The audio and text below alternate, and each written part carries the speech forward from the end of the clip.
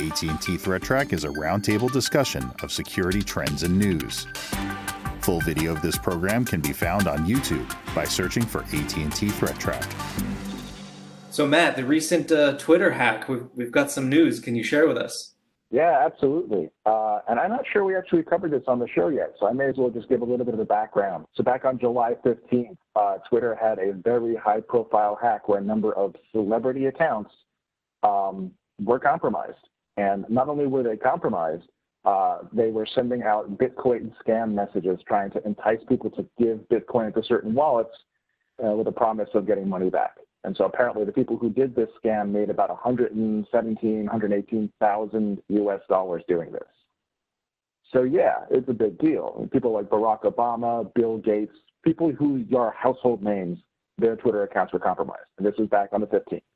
So of course Twitter responded, an investigation was made, and as of this week, 3 people have been charged.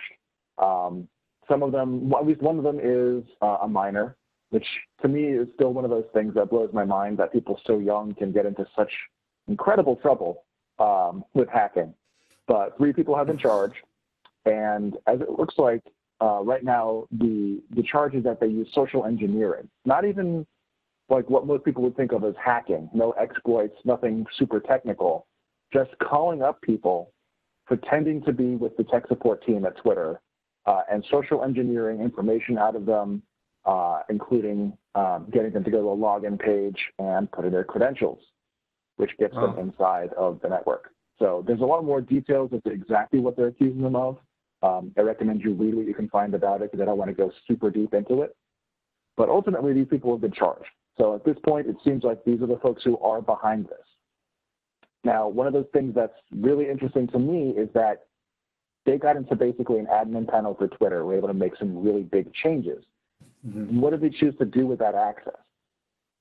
They chose to take over what are called OG accounts, which are accounts with very short or unique names.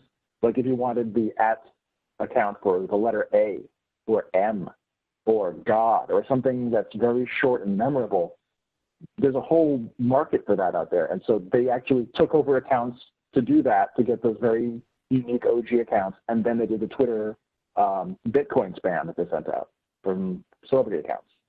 Mm-hmm. And that's actually one of the better outcomes that came out of this. Those are both terrible things. Sure. But somebody who gets access to that much power at Twitter, if they do the dumbest and most immediate thing they can and get caught doing it, that's better than having access to that level of Twitter for forever unnoticed, at least in my opinion. What do you guys think? What was interesting to me in this, the age of the perpetrators, can kind of point to maybe some operational security oversights that they had, right? I mean, who's really their best criminal self at the age of, 17, right? Probably not very many. Mm-hmm. But what I found was more interesting was that one of the reasons that law enforcement was able to narrow in on these folks so quickly was because that a database that was used by the OG group that these folks were a part of had already been obtained by law enforcement. And so when they started seeing some of these posts, they were able to go back and find records of this in data they had already had and be able to put together a case very, very quickly to be able to charge these individuals. Because the last statistic I saw on the prosecution of cybercrime, it's incredibly low, like 0.01%. It's very, very low. And the fact that they've been able to bring suspects to charge so quickly in this case is very impressive. I think there was mention of the admin console of the Twitter, like whatever the admins see, that was posted online, and so that's kind of made visible. But my question is now that this has been shown to be kind of, you can do this sort of thing. I mean, are we sort of expecting to see other companies tighten the screws a little bit on their admin consoles, or maybe rethink, how much power an admin console can possibly have? Just because it seemed like once they got in to that admin console, I mean, they were, they can do kind of whatever they wanted. And Matt, to your point, you're right. It's good that they just chose to do the things as awful as they were. Could have been worse. But I just have to imagine, other companies have to be thinking to themselves, well, we have this admin console, maybe we should, get some training involved for social engineering, because that's one of the ways to combat social engineering. But maybe, look at more strict access control, maybe reevaluate access control, maybe have different tiers where, a smaller group of people are super admins, if you will, and can do things like that, So I don't know, just food for thought. It's just it seems like something we should be looking into. Yeah, I think you've got the right idea there, Andy. It's one of those things where someone does have to have access to be like a customer service rep to make certain changes to Twitter accounts. But yeah, the potential for abuse if one of those accounts is compromised is tremendous. So what can you do? You can limit the population of people who have those kinds of accounts. You can limit the power of those accounts and make, like you said, different tiers of admin. But you can also monitor the changes that are being made by your admin accounts. I think keeping an eye out for, say, changes by a single account to a number of high-profile accounts would be a way to do it. You might have to have a separate tier of user in that case. Like if you're a verified Twitter user with X number of followers or some other metric by which you say this is a VIP account. Like this is an account that if anything happens to it, you lock it down and you contact them quickly because the impact for, abuse of this account is significant because of the wide-ranging influence that a single Twitter account can have. Like imagine if they had gone for someone like the president, right? Not just a former president, not just a former vice president, like an actual world leader, and tweeted something that wasn't just, please send me Bitcoin, but a declaration of war, worst case scenario kind of thing. Right. I feel like that's one good way to do is to determine who has influence and guard those as your VIP accounts. Do you guys have any other thoughts on what could be done? And I'm saying not just for Twitter. I'm saying if you do have a situation like this where a single social engineering attack can gain access to somebody that important, these are sorts of ideas you should be considering. Absolutely. And you've seen these types of activities be used before for market manipulation, right? There was several years ago, somebody actually managed to hack, I believe, the Associated Press's Twitter feed, and they made some statements in there in specific to adjust the volatility of the stock market. They wanted to have a particular stock go up or down. They posted a tweet. They were able to reap a windfall based on that, right? So these types of things, if they had, published something about, Microsoft earnings from Bill Gates's Twitter account, right? That might have had an impact on market volatility, which would have been, equally profitable, if not potentially more so. So these types of things, you start talking about influence, you start talking about, the speed with which the market moves or markets move, that really does become a consideration. What's also going to be really interesting in this is how the prosecution is going to be able to link these different elements together and prove to a jury of probably very non-sophisticated, likely non-technology-centric individuals that their case is proven, beyond reasonable doubt. When you look at the types of evidence that they have to link together between IPs and email addresses, and Discord IDs, and hacker handles, and wallet IDs, that, providing a clear narrative thread which links all those things together and ties them to an individual is something that hopefully they're not going to have too much of a challenge doing to convince a jury of that. So another thing that you might consider in this case would be multi-user authentication. Now, not the same as multi-factor, but to make a change at that level, you require more than one user to sign off on it. I think that's a good idea. I think that there are certain situations that are alleviated by having more than one account tied to making that high-level change. You have to compromise, obviously, twice as many people. You have to compromise the right people in order to make those sorts of changes. So it takes a little more work on the attacker's side. And hopefully, it means that more than one person has the opportunity to notice and shut down the change when it occurs. Another good bit of feedback would be that anytime you make a high-level change like that, either on the account owner side or on the side of the person who made the account change themselves, like the whatever internal representative, they both get notifications on that, and there's some sort of permanent record that's like, you know, a VIP had a change made at this time by this user, and it's not just a log that gets put somewhere and hopefully someone looks at it. It becomes part of some sort of regularly reviewed record that says, hey, VIP A had their account changed by Representative X at this time. Did you mean to do this? Please tell me you meant to do this. I think it's a great idea. Ultimately, it comes down to ensuring that the admins that you do in fact have and the access that they have access to, it's making sure that they don't get compromised. And I mean, it's a common thing already to have something like a manager approve some sort of request or something for, you know, a direct report. That's a pretty common paradigm. So this is sort of a little bit of a twist on that, in that, hey, you know, Matt, it looks like Matt wants access to this particular application. You know, you and one other person are sort of like a delegate, you know, sort of, and, you know, you have to approve, you have to say, you know, or maybe it's like, you know, I got to ping you. I got to say, hey, Matt, you know, did you ask for access to this application?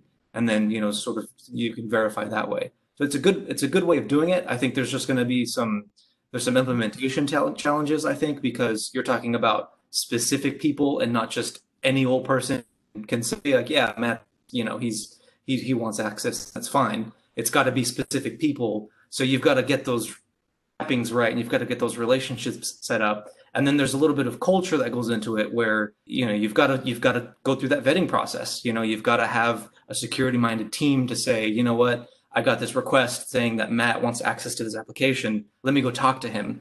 And, you know, that communication has to happen. And what can't happen is, you know, I get that request. I'm like, yeah, it's probably fine. And I just click yes, because then we're back to square one where, you know, you're just going to get it anyway.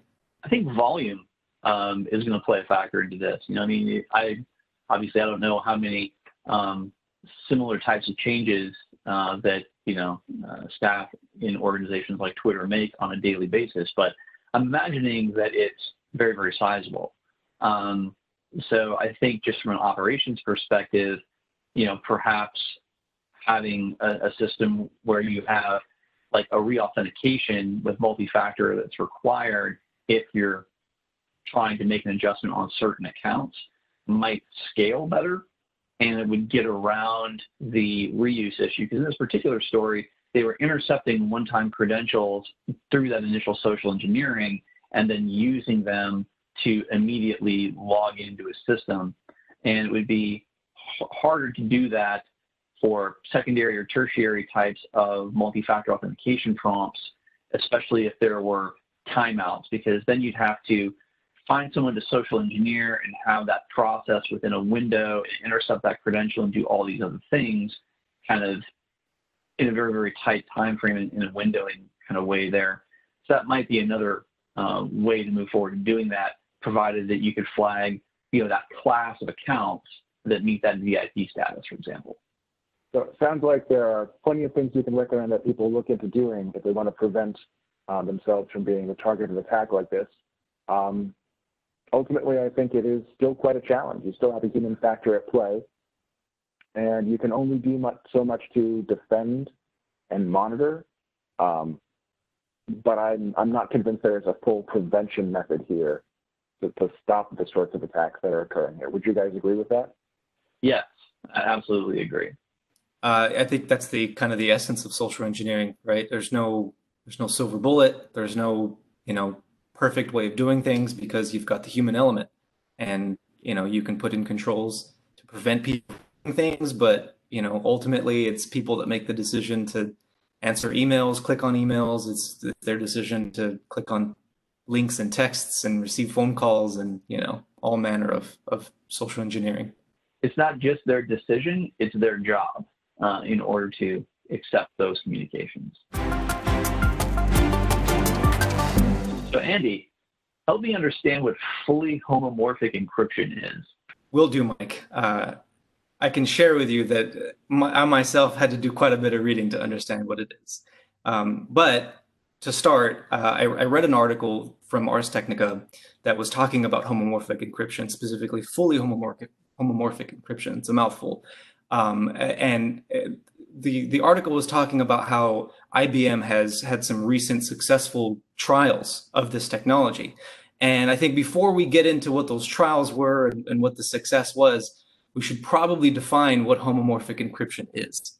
So I'm not a mathematician. I think we'll steer clear of all of the different maths that are involved in the implementation. But at its core, what homomorphic encryption is a technology that allows you to perform computation on still encrypted data without having to decrypt it, which is it broke my brain a little bit the first time I heard that, because it just doesn't seem to compute for me. But essentially, to give a very, very contrived example, if you were to say use fully homomorphic encryption to encrypt, say, the number 1, and you do the same thing for the number 2, right? So if I took those two polynomials, which is what it ends up being, it's just these gigantically long polynomials, and I gave them to a third party, and in an ideal fully homomorphic world, that third party would be able to perform computations on those two encrypted values and then produce the correct encrypted output. And they would be none the wiser to what they have done. They don't know what the inputs were. They don't know what the output was. They just know that some computation was performed. So this obviously has a lot of far-reaching implications, because I think it solves one of the major data privacy problems that we have. So, we have data encryption at rest. We know you're supposed to store encrypted passwords in databases. You don't do it in plain text. And every time we hear stories of a breach from some company that involves plain text passwords and sitting in a database, I think we all collectively groan a little bit, because it's just so kind of obvious that you're supposed to be encrypting those passwords first. And we have data encrypted in transit. It's what TLS is for, and other technologies. When you buy something on AT&T.com, you don't want your credit card being, swiped by somebody. But what we don't have is we don't have data encrypted in use. And that's where this homomorphic encryption comes into play, because it allows third parties to perform these computations on still encrypted data, which is kind of insane. So as you can imagine, there's a good number of use cases. One of them would be the contrived example to kind of take that a little further is outsourcing computation. So now you've got companies that can take a bunch of data that is somewhat sensitive, and maybe there's laws preventing that data from going to certain data centers, based on international laws and whatnot. But now with homomorphic encryption, now you can send that data. That computation can be done, and then in a very private way, that data can come back, which is not something that we've been able to do. Another example would be you could query for the nearest coffee shop is a good example. I think a senior researcher at IBM provided this example somewhere, but he said, imagine querying for the nearest coffee shop, and the data that goes to the server that handles this request, namely who you are, where you are, what you're asking for, and any other small metadata. And then obviously where they're sending you, because you're getting a response back. Imagine that is just abstracted from the server. Like the server just has no idea who's asking for what and what answer they received. So that's just a new layer of privacy, because right now I think we're all pretty comfortable. When you pop in your phone, show me the nearest coffee shop. I get it. Apple knows where I'm getting my coffee this morning, or Google knows where I'm getting my coffee this morning. We're sort of okay with that, but homomorphic can change that. There's a couple of other use cases that's provided, but that sort of brings us back to the article, which is talking about these successful trials. So what the trials actually were is they as in IBM were applying machine learning to predict the probability of a being taken out by a user. And they did it at an American bank, they did it at a European bank. And I think the European bank is the data is not there yet. If I'm not mistaken, there's a whole paper on the other one. But the gist of it is the outcome was that the predictions were pretty spot on to their plain text counterpart, which is awesome. It's pretty amazing that they were able to do this. They were able to take this data and perform these computations in such a way where it was completely private, and the outcome was what was expected, or the predicted outcome was in line with the plaintext version. So that's obviously really big news, and that's why we're talking about this today, because this technology actually, the theoretical concept of homomorphic encryption actually was created in like the 1970s, late 1970s. But in 2009, a guy at IBM, I'm blanking on his name, I feel bad, but a guy at IBM in 2009 actually gave the theory some bones, and he actually constructed what is homomorphic encryption. So if this technology has been in existence for 11 years, why are we just now talking about this? And it's what I just said. It's that we have a successful trial that was enabled by increased computation power. So the reason why we haven't done this in the past is because homomorphic encryption requires very large computation and memory overheads. So I think that in the article that Ars Technica put out, I think it's a 50-to-1 computation penalty and a 20-to-1 memory penalty. So, you know, you're computing these large polynomials, you're running computations on them. Obviously, you're going to get some overhead. And we've just now reached a point where we have the compute power and we have the memory, we have the requisite computers to not only get that computation taken care of, but do it in such a way that makes this technology applicable, and we can actually use it in real world examples. And I think that's kind of a big deal because this, like we talked about, this technology has the power to kind of do a lot of things. It's just getting down to actually applying it was a little bit of a problem until now. So what are your thoughts? Yeah, in reading through the paper, you know, not being a hardcore mathematician or crypto guy, it definitely was interesting to read, and there were certainly some questions when they made allusions to sprinkling the data across large polynomials and the fact that they're using lattice-based encryption, which is, you know, good because, you know, it's something that is considered to be pretty resistant to quantum computing type of attacks, which, you know, really aren't that far out there on the horizon if you've kind of been following developments in the quantum computing kind of space. So it's an interesting concept. It would be interesting to see long term how this would reconcile with really what has become our monetization model for the internet at large, which is it's driven mostly by ad revenue and that analytics and the ability to farm all of that, you know, information and metadata that this would then complicate. Yeah, that's a good point. I remember that when Andy was starting to talk about how, you know, the companies that own your phone or the services that you use to look up, you know, what restaurant you want to go to or what's around the area that you're already in, they benefit from knowing exactly what that data is. I personally, from a privacy standpoint, love the idea of not having that happen. I also understand that there are motivations that companies may not even want to try going down that road because they lose visibility and therefore the ability to make those kinds of marketing decisions. So I think we'll probably see it obviously we're seeing it in sort of academic and research spaces first. I think the first place you might see it outside of that would be in hardcore privacy enthusiast software. Stuff that people, you know, the selling point of it is that you're trying to keep this stuff super secure. I'd like to see it be used in everyday databases where it makes sense to do it. But I'm not getting my hopes up, if you know what I mean.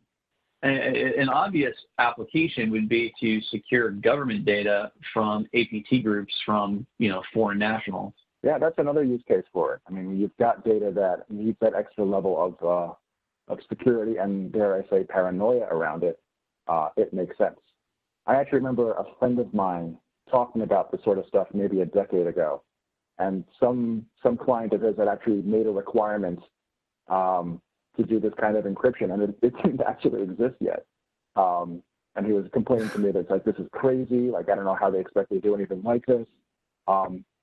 And from what I read in the story, it seems like IBM is releasing libraries now. You could just start using it, which is pretty cool.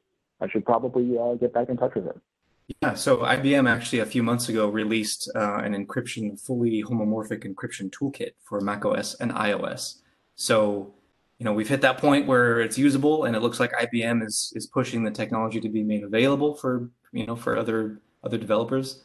So hopefully we do see this a little more in the future, because I'm like you, Matt. I would like a little more added privacy. Maybe maybe where I get coffee in the morning should stay between me and my wife. But I also understand that there are business models built on that, and I don't know. Maybe we'll reach a happy medium. We'll see. So, Mike, this is an interesting story you have for us today relating to Grub 2, the bootloader that I think most versions of Linux use. What can you tell us about it? Yeah, this was a really interesting vulnerability that's been identified for a few different reasons. It's one that isn't rated necessarily as critical, but it's one that we're going to need to be aware of. The boot process just off the start really is the foundational security aspect for any device, right? The boot process is what loads up drivers, low-level firmware code, and ultimately gives rise to your operating system and other value-added applications. So in general, the earlier that code is loaded on the machine, the more privilege and control it's going to have of anything that comes after that. And recognizing this, there are controls in place to provide some security around the bootload process. And the secure bootloader. Secure boot is really kind of the standard through the UEFI model for PCs and servers. And to prevent malicious code from being introduced into that boot process, the code that's being executed at that point is cryptographically checked, and anything that doesn't meet that cryptographic check gets discarded in an ideal world. So some researchers identified a vulnerability in the Grub 2 bootloader that they're calling boot hole, and this is CVE 2020-10713. And ultimately, this is a heap overflow vulnerability which impacts Grub 2 versions prior to 2.06. And so what happens, without getting into like the low-level architectural details of the bootloader process and the signature validations and what have you, is that ultimately the Grub 2 shim and bootloader there reads from an unencrypted, cryptographically checked, so it doesn't have any certificate authority check associated with it, a configuration file called grub.cfg. So it's not signed, it's not encrypted. And the boot process, which is signed and encrypted, reads data and processes data from that configuration file. So an attacker that has access to that is going to be able to submit values that are too large for the fixed buffer sizes in the subsequent bootloader code.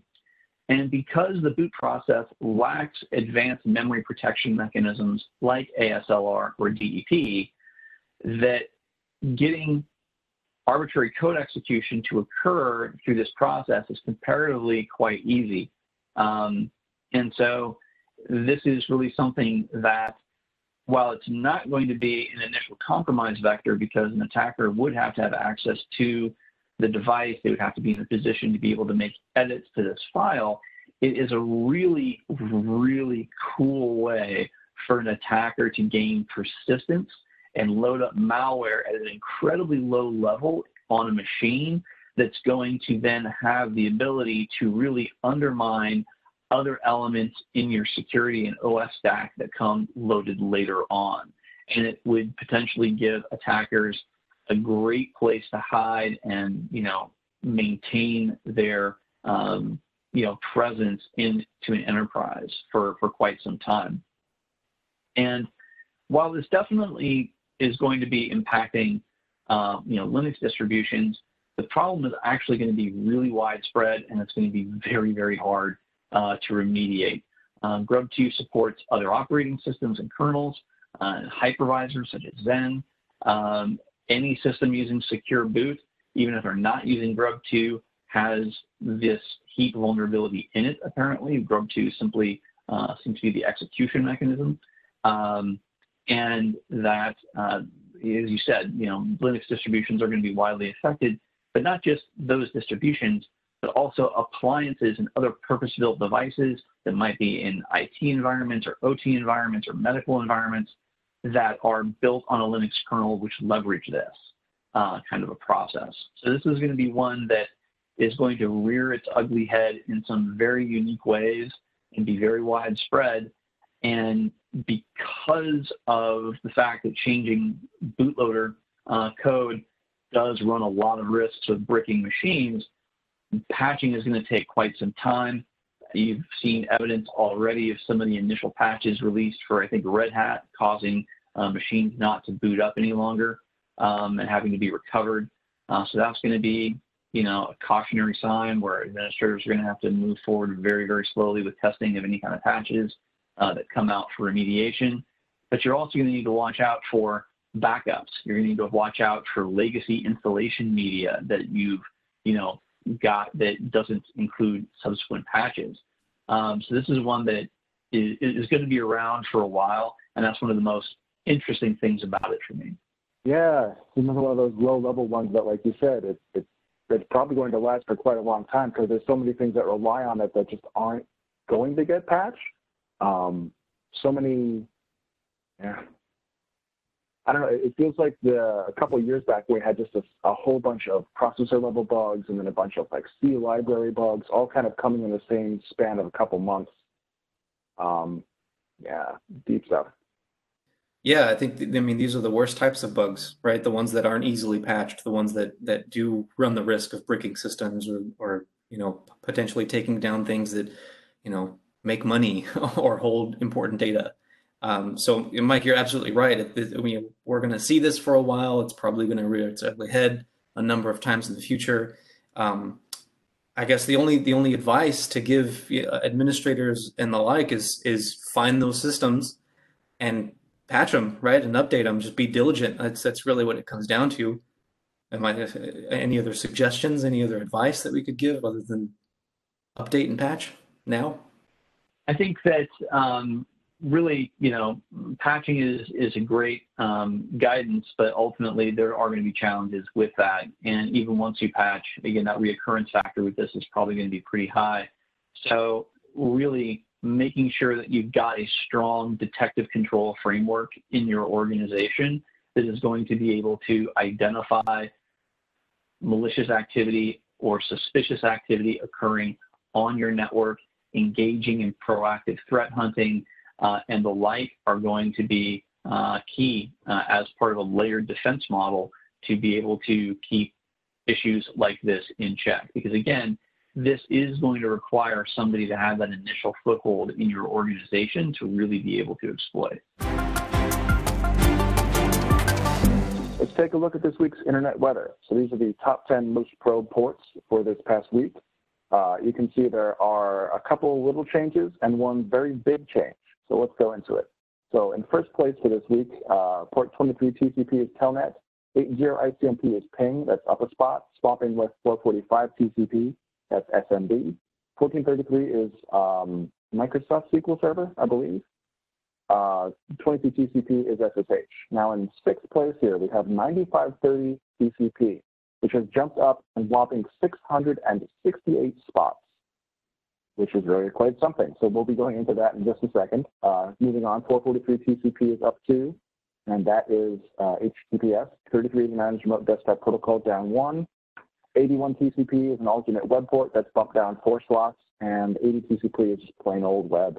Taking a look at the most sources probing, we really don't have that many changes here. It looks like there's a single change in the ranking, port 8728, which is related to MikroTik routers.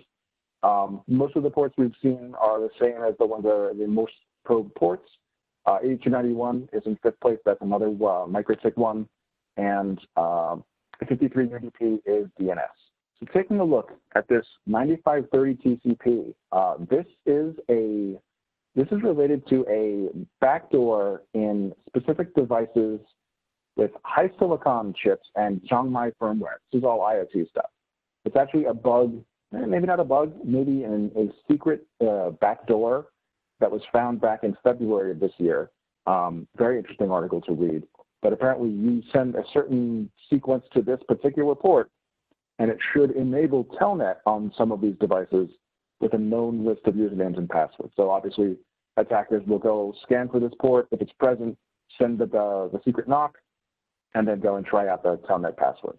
So I've got a 365-day view here, just to sort of give you guys some context. You can see here from February where this starts to spike a little bit. You can see a few like one-off spikes back in 2019. But then as soon as February 2020 hits, this thing skyrockets, eventually tapers off, and as of this week, now we have another spike again that goes not quite as high as it originally did, but significantly high, in the order of 140 million scan flows per hour, give or take. So someone is interested in this one, maybe rediscovering it, maybe a new botnet, a new operator who's found out that this is a viable bug, but who knows? A lot of these sources are in Taiwan and South Korea. My thought is that the botnet is building out. They scan for a bunch of vulnerable boxes, compromise those, and those same boxes are scanning. So this is definitely a port to keep an eye on. I figured I would show port 23 TCP Telnet as a 30-day view of the scanned sources. You can see it hasn't really changed all that much. We did have sort of a drop-off in the last week or so. I don't really have an explanation for that, but it is not a significant drop-off. Scan flows on this other port, I figured I'd throw in something that tripped our alerts but didn't make it to the top 10 for either one. This is scan flows on port 22122 TCP, which as far as I can tell is related to HP SimpliVity, which I believe is a VM-related software. And as you can see, there is a very big spike here on the 3rd for that port, getting up to 11 million scan sources, sorry, 11 million scan flows per hour. And there's only really a handful of sources for this one, one or two of them, and they're in Australia. So what this means, we don't quite know yet, but it's certainly someone is interested in finding these boxes. They may have a vulnerability that's about to be used. It's hard to say at this point. And that is the internet weather for this week. The views expressed on AT&T Threat Track are those of the participants and do not necessarily represent the views of AT&T or any other person or entity.